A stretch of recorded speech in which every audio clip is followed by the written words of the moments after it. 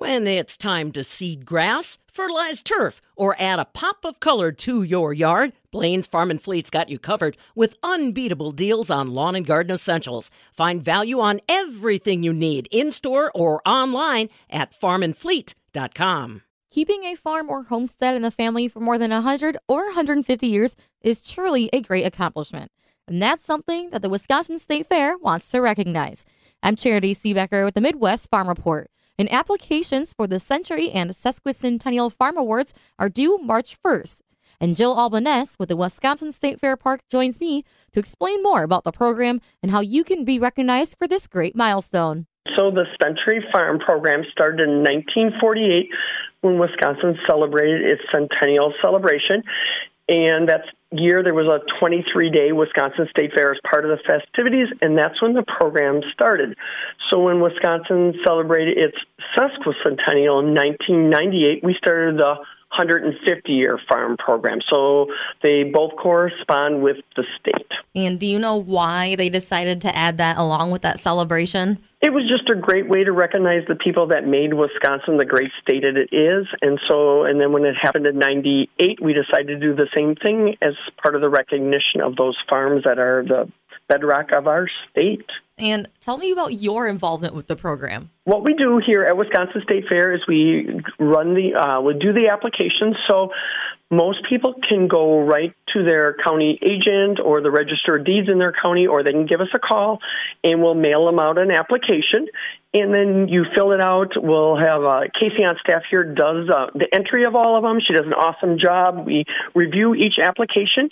And it's just really important when we do the application. The most important thing is the month, day, and year of each transfer. So we want to know the day, the month, and the year that, say, Grandpa bought the property, then when he turned it over to the next generation, the month, day, and year, and then the next month, day, and year, and the next generation takes over. That's what we're really looking for on the application. And then we always encourage everyone to make a copy of it so they have it for their family records. It does take some time to figure everything out and get it all filled out. It's a one-page application, front and back, and then just make a copy. So then when you go for the 150, you have all the information. You can share it with your family. If maybe I don't have the best records, where do you suggest I go to even try to find some of these? We get asked that question, so I'm glad you asked. You can look at an abstract. You can use a land patent. You can use the original deed. You can use family history. You can use county land records. There's a lot of different sources. Some local historical groups are phenomenal with the records of their community. That can be a wonderful resource for some people also. So there's no one set way. There's a lot of different ways to get that information. Through your time involved with this, what's maybe a story that really resonates with you from one of the farms, or something that really sticks out to you from over the years? I've been with the fair for just a few years now. We've had two folks that have attended that have been over 100 or 100 years old, and those are just wonderful. We had one back in maybe like 1998. She came, and the most excited thing she wanted to do was go on the Ferris wheel. So after attending the breakfast and talking to the media, she went on the Ferris wheel, and that made her event, and that was wonderful for us to see that. And just recently in 2022, we had another honoree who was 101 attend the event. She was just adorable, and she was from Marquette County, and she was just the most sincere, and all of our honorees are the most sincere and just so honored to be there, and we just love having them. So that story it's whenever we have someone who's 100 years or 100 or more than 100 that are the ones that touch us the most. And it really shows the family aspect because it's their family heritage, but you guys are also celebrating that family of the fair with them, correct? Yeah, we love it. They come to the fair. We have a breakfast in the morning with them, sponsored by Hillshire Farm. They've been our sponsor for many years. They're wonderful. And it's a sit-down meal.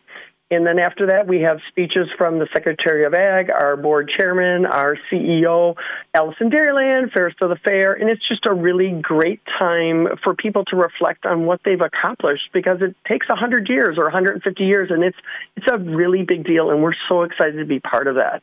You don't have to be exactly at that 100 or 150-year mark, right? You can still apply if you're maybe a little over that? Yeah, we actually have some honorees this year that are getting the 150 and the 100 because they never received the 100-year at the proper time. And so if you're 101 and you've never got the award, then we want you to apply. But you can only apply once for the 100 and once for the 150-year award. And what are some of the main qualifications in order to get these awards? It has to be owned continuously by the family for those 100 years. You do not need to be actively farming, but you need to have owned the land for 100 years, and it needs to stay in the family. What is something about the program that people maybe don't know or realize? Maybe it's even how many century or sesquicentennial farms have come through so far? We are set to reach 10,000 century farms this year in the state of Wisconsin. So it's pretty exciting. Generally, last year was around 85 or so 100-year farms, and we have about 30 150-year farms every single year. Sometimes more. It fluctuates a little bit depending on how people migrated into our state and when people moved in.